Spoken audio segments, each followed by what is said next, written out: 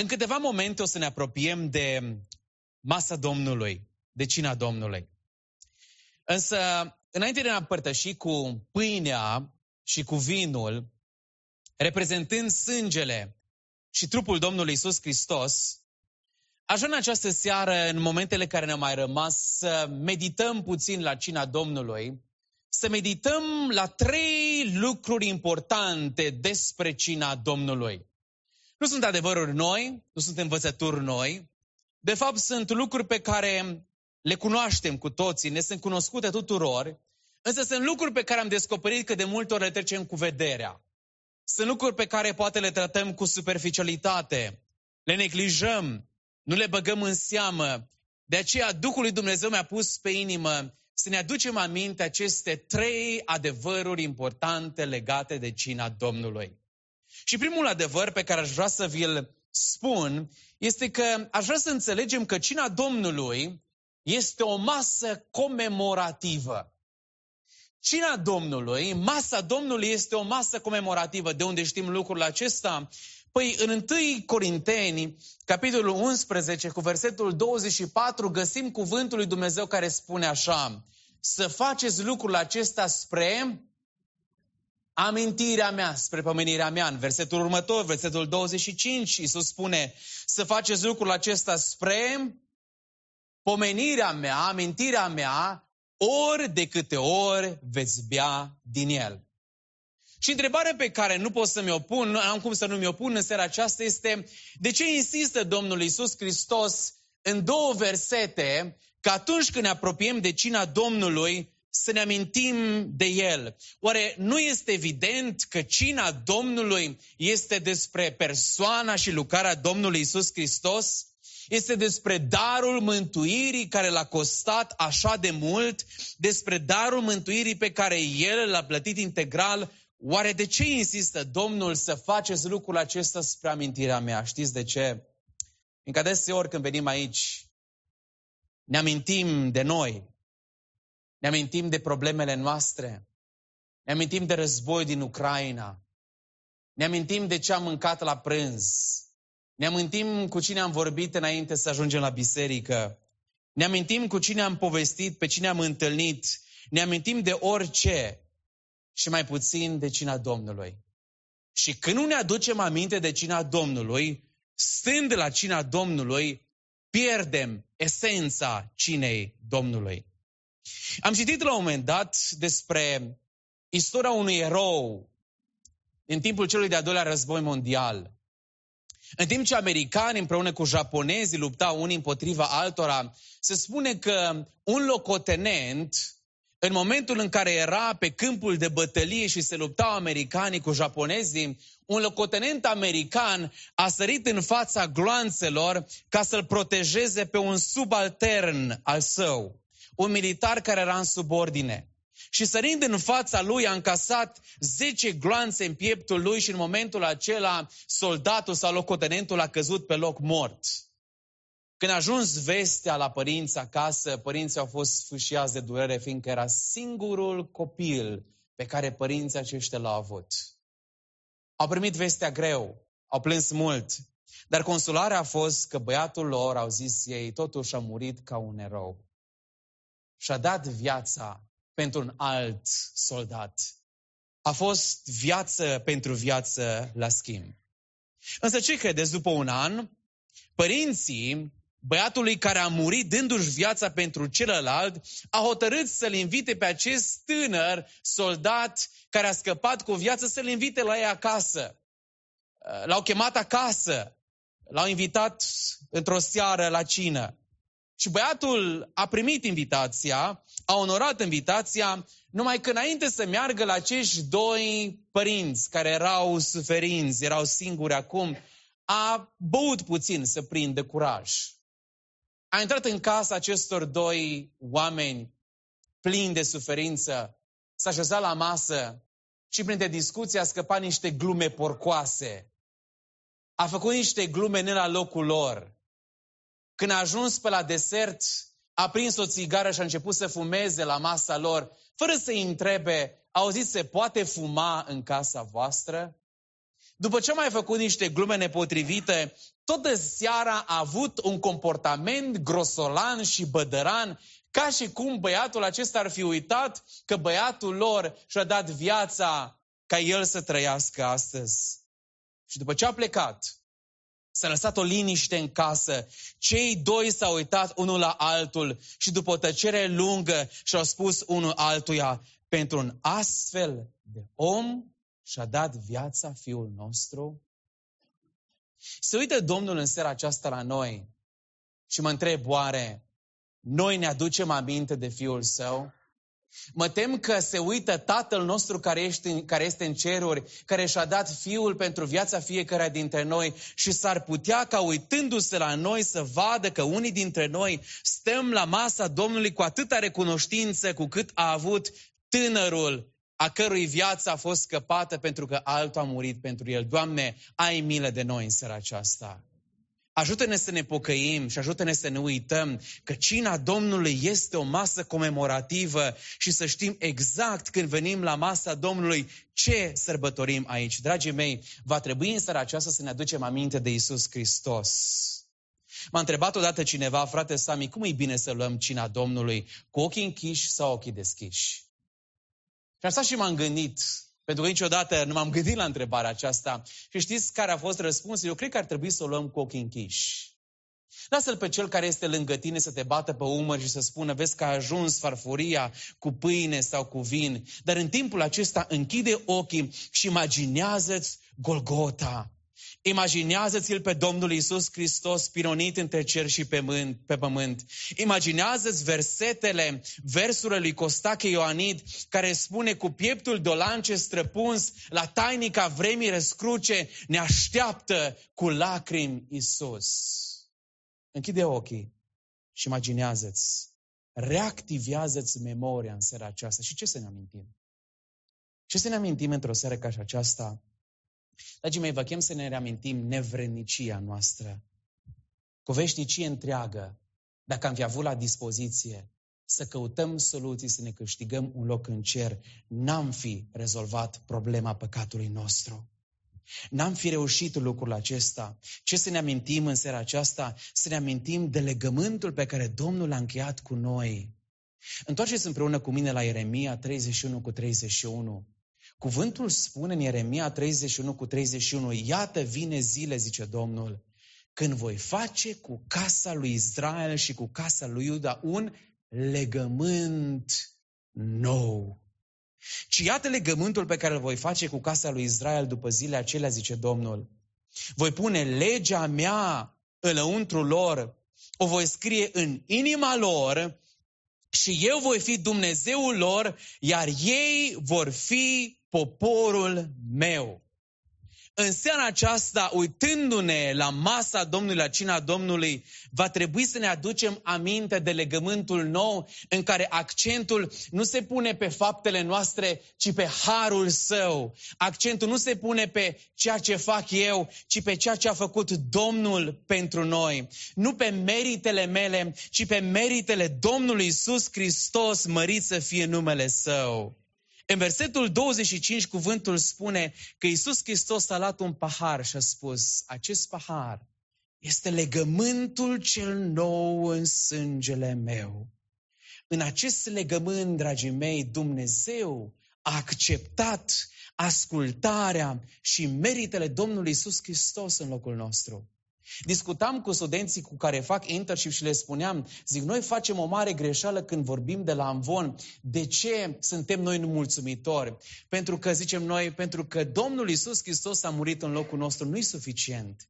Ceea ce l-a calificat pe Domnul Iisus Hristos să moară în locul nostru a fost ascultarea Lui perfectă de Tatăl și 2, moartea Lui pe cruce. După masa aceasta ne uităm și vedem în cina Domnului că Iisus Hristos a făcut ceea ce noi n-am fi făcut niciodată și n-am fi fost capabili să facem vreodată. Adică o ascultare deplină de Tatăl. Asta a făcut Domnul Iisus Hristos. Asta este minunea legământului cel nou, mărit să fie Domnul. De aceea dacă te întreabă cineva, dragul meu frate, draga mea soră, cum știi că ești mântuit? Știu că în mod normal tendința noastră este să spunem în mod natural, pentru că m-am pocăit și am crezut în Domnul Iisus Hristos. Nu ăsta e primul răspuns. Dacă te întreabă cineva, frate, ai garanția că vei merge în cer? Cum știi că vei merge în cer? Păi m-am botezat și l-am primit pe Domnul Iisus Hristos în viața mea. Ascultă-mă bine, nu este primul răspuns. Primul răspuns n-are de-a face cu mine. Primul răspuns are de-a face cu Domnul Iisus Hristos, mărit să fie numele Lui. Primul răspuns la întrebarea de unde știi că ești mântuit, de unde știi că mergi în cer, dragul meu, primul răspuns are de-a face cu Domnul Iisus Hristos, de aceea sunt mântuit. De ce? Pentru că El a avut o ascultare deplină de Tatăl, pentru că El a avut o neprihănire perfectă, pentru că El a dus la calvar o ispășire extraordinară pe cruce în locul meu, de aceea eu voi merge în cer, datorită Lui în primul rând și apoi datorită răspunsului meu la lucrarea pe care El a făcut-o, mărit să fie Domnul.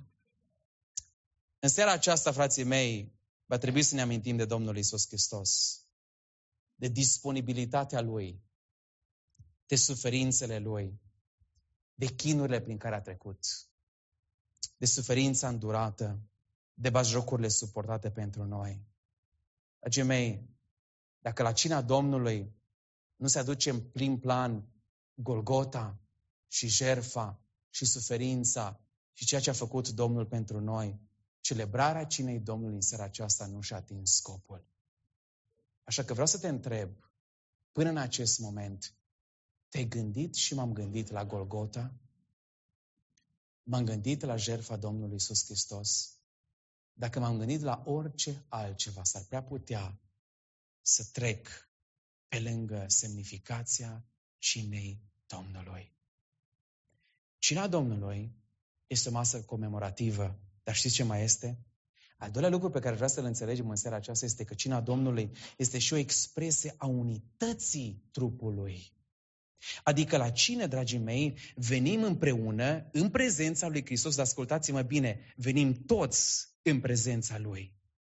La cină se ilustrează cel mai bine faptul că Iisus Hristos stă în părtășie împreună cu noi. Eu cred din toată inima că aceste două simboluri nu sunt doar niște simboluri la care ne uităm, ci este și prezența Domnului Iisus Hristos prin Duhul Sfânt în mijlocul nostru aici.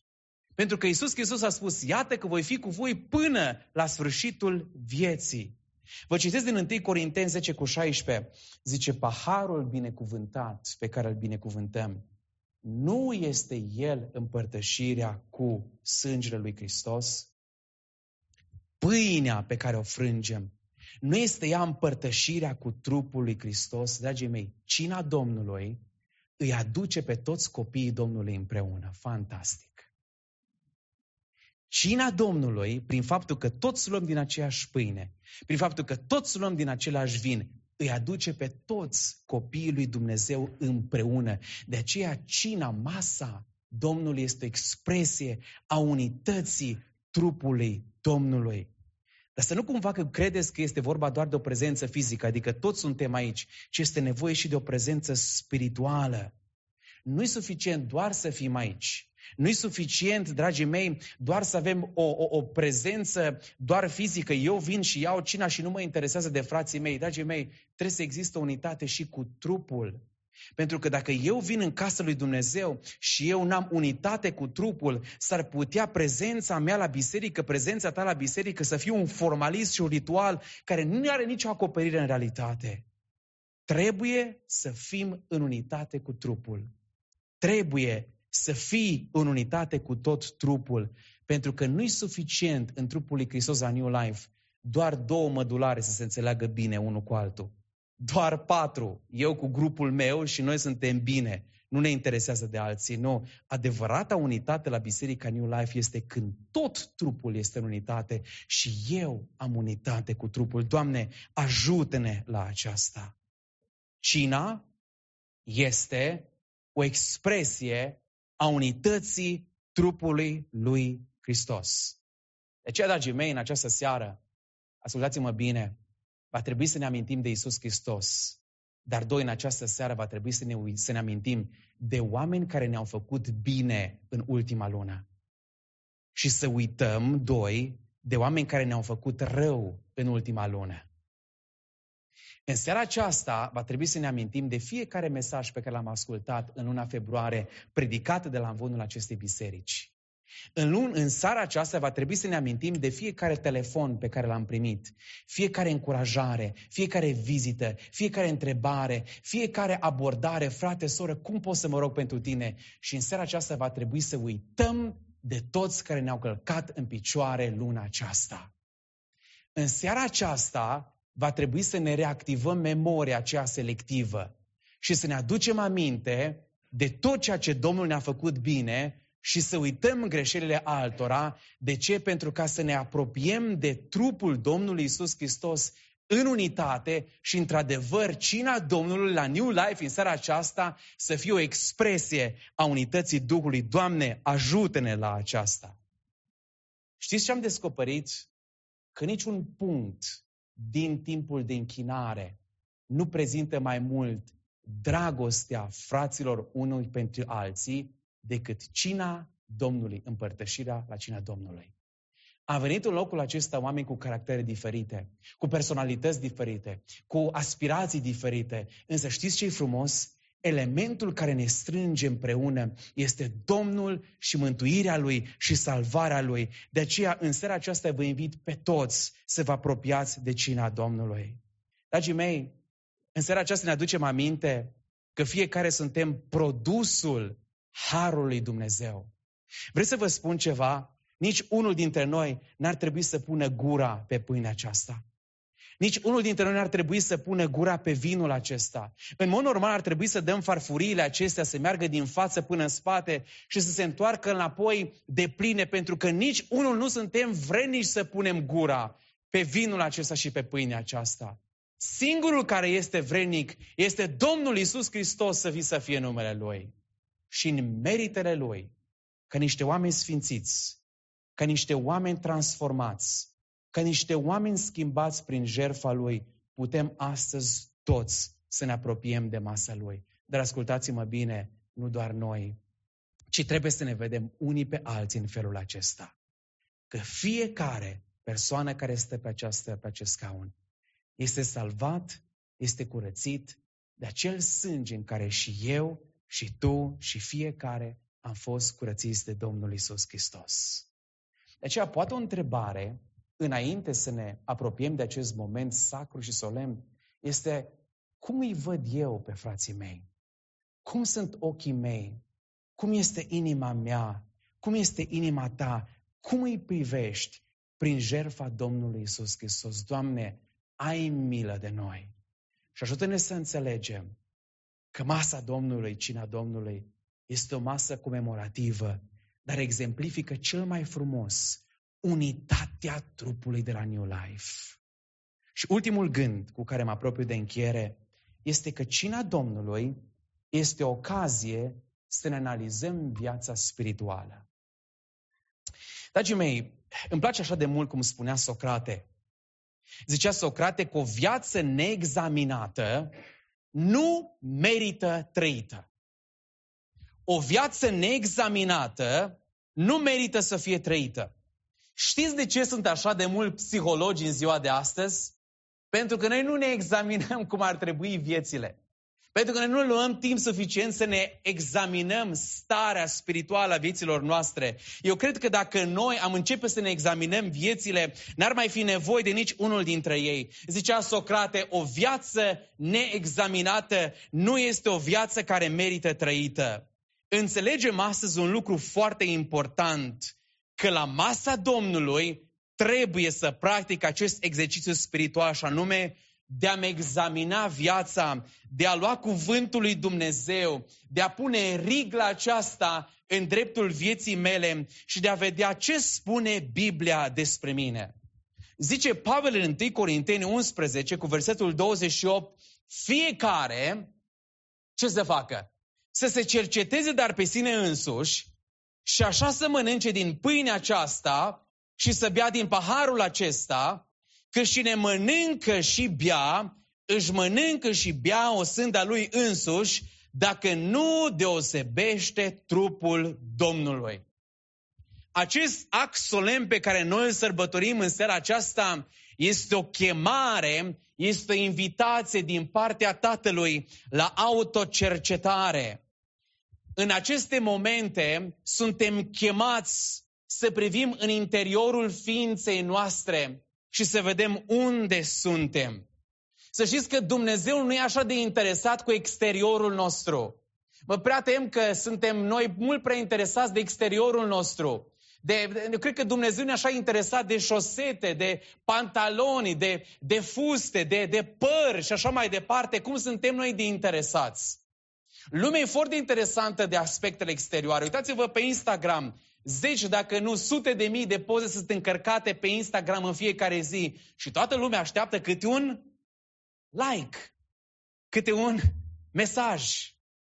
Noi oamenii ne uităm foarte mult la exterior. Cuvântul spune, omul se uită la ceea ce izbește ochii, dar Domnul se uită la inimă. Ferice de noi care ne cercetăm în seara aceasta. Care ne uităm în interiorul ființei noastre, în inima noastră și ne evaluăm relația cu Domnul și ne pocăim cu adevărat. Dar ascultați-mă, ferice de cei care se pocăiesc în seara aceasta și nu se mai despocăiesc până la următoarea cină. Știți de ce spunea fratele Mihai? Pocăiții mai trebuie să se pocăiască?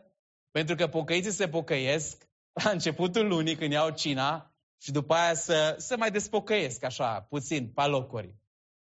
No, vine fratele păstor și zice, fraților, duminica viitoare avem cina Domnului. Și ce facem? Luăm spray-ul ăla de pocăință și după aia dăm puțin cu noi, pe el cu noi. Săptămâna de dinainte de cine, mai facem și noi fapte bune, mai vorbim frumos cu familia, cu soțiile, cu soții, mai dăm și la biserică în duminica respectivă. Încercăm să fim mai buni, să fim mai civilizați în trafic. Dar Biblia spune clar, fiecare să se cerceteze, dar pe sine însuși. Însă vreau să vă spun că e foarte grav dacă noi ca baptiști, care luăm cina o dată pe lună, ne cercetăm doar o singură dată pe lună. Fiecare se cerceteze dar pe sine însuși. Însă întrebarea este, când ne cercetăm? Când ar trebui să ne cercetăm noi vis-a-vis de luna care a trecut? Știți când? Din 1 februarie până 1 martie, în fiecare zi. În fiecare seară ar trebui să stăm înaintea lui Dumnezeu, să cerem Domnului să mă lumineze, să mă arate ce în viața mea, să nu las puroiul să ajungă până la cina Domnului și să zic, hopa, că duminică trebuie să stau la masa Domnului și trebuie să mă împac cu fratele meu, cu sora mea. O, dragii mei, nu, cercetarea aceasta ar trebui să fie în fiecare zi. Biblia spune să ne cercetăm și cercetarea înseamnă că în fiecare zi să deschidem cuvântul și să vedem în ce anumite zone ale vieții mai trebuie să fac schimbare. Dragi părinți, vă întreb în seara aceasta, cât de des vă cercetați voi copiii? Dacă au mâncat, dacă s-au îmbrăcat, dacă și-au făcut temele, dacă sunt sănătoși, dacă sunt ok. O dată pe lună? Care părinți de aici lasă copiii lor să ajungă la vârsta maturității, să ajungă poate niște șmecherași, niște golănei, niște hoți și așa mai departe și abia când au ajuns la vârsta maturității își pun mâinile în cap și vin la biserică, fraților, copiii noștri au luat-o pe calea greșită, rugați-vă să se pocăiască. Care părinte face asta? Fiecare ne cercetăm familia în fiecare zi, ca și igiena. Cercetarea trebuie să fie o igienă spirituală zilnică, în care stăm în lumina cuvântului lui Dumnezeu. Dimineața începem cu Hristos, iar seara ne uităm în cuvântul, facem o evaluare morală și spirituală și stăm înaintea Domnului cu pocăință și cerem sfințire din partea Lui. Și cerem ca sângele Lui să ne curățească. Și avem încredere că sângele curs pe lemnul crucii va curăți și păcatele trecute, și prezente, și viitoare. Că nu-i păcat prea mare pe care El să nu-l poată șterge. Că nu-i vină prea mare pe care tu s-o cari, pe care El să nu o poată să îndepărteze. Că nu e greutate prea mare pe care El să nu o preia pe umerii Săi și să moară pentru ea. Slavă Domnului în seara aceasta. Dragii mei, cina Domnului înseamnă evaluare. Fiecare, zice Pavel în versetul 28, să se cerceteze, dar pe sine însuși.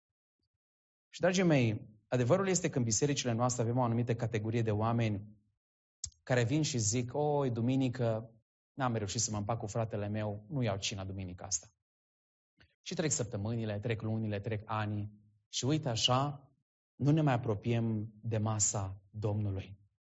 Vreau să vă spun că în momentul în care o persoană, un creștin, lasă să treacă luni și nu rezolvă problema respectivă, problema fundamentală dovedește nepocăință și nu cercetare.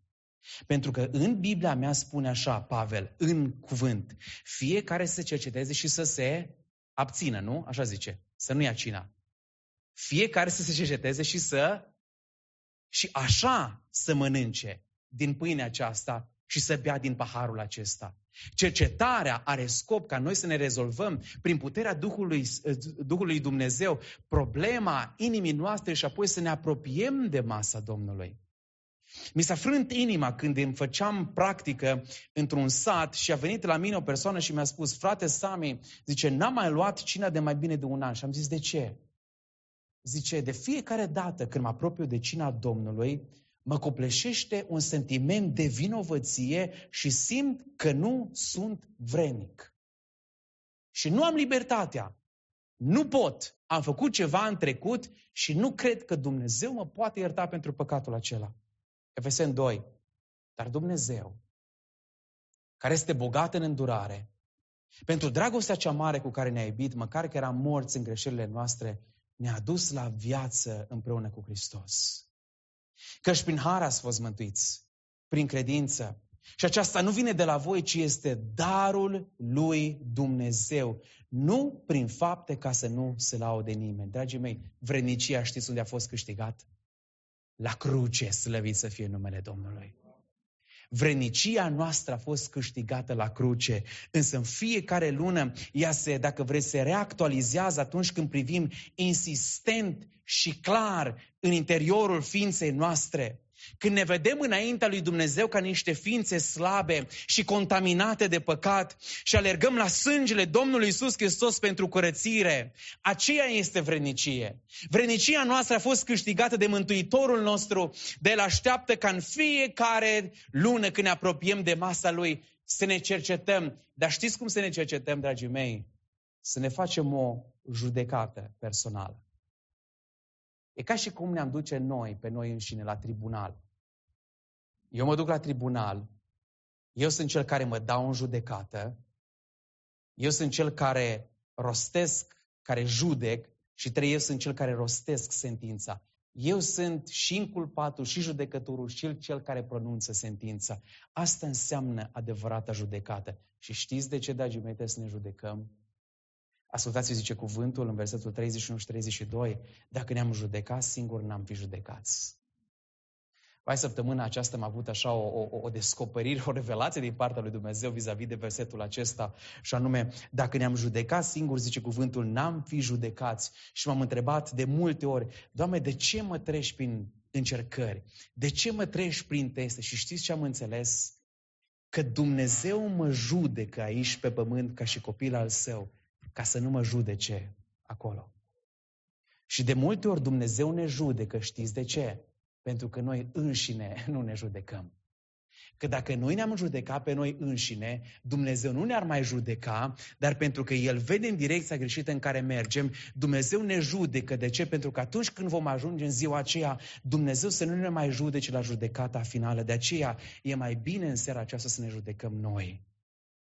Și vom avea un timp, după ce voi încheia mesajul, în care cineva va veni aici în față și va cânta o cântare. Și vă chem pe fiecare dintre noi să ne judecăm simțurile și trăirile și viețile, ca să nu ne judece Dumnezeu. În biserica noastră există un frate, al cărui frate de corp a crescut în biserică. Părinții lui au fost temători de Dumnezeu și au învățat pe toți copiii cuvântul Domnului. Însă a fost un moment în care fratele de corp al acestui frate care în biserica noastră s-a îndepărtat de Domnul.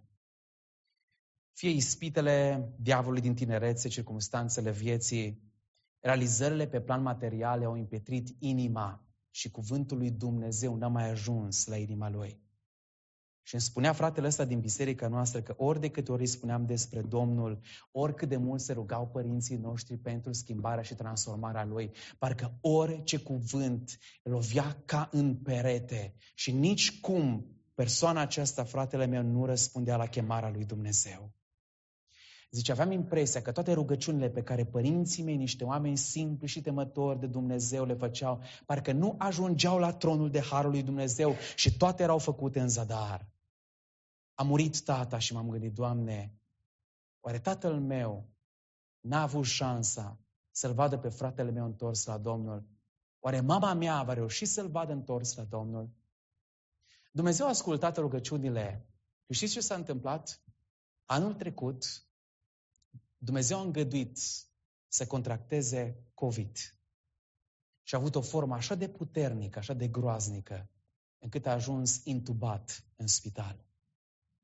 Și fratele ăsta a zis, puneți-l pe lista de rugăciune.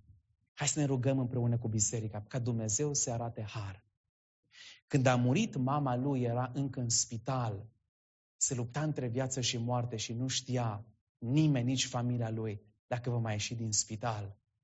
A murit și tatăl și mama și amândoi s-au rugat o viață întreagă.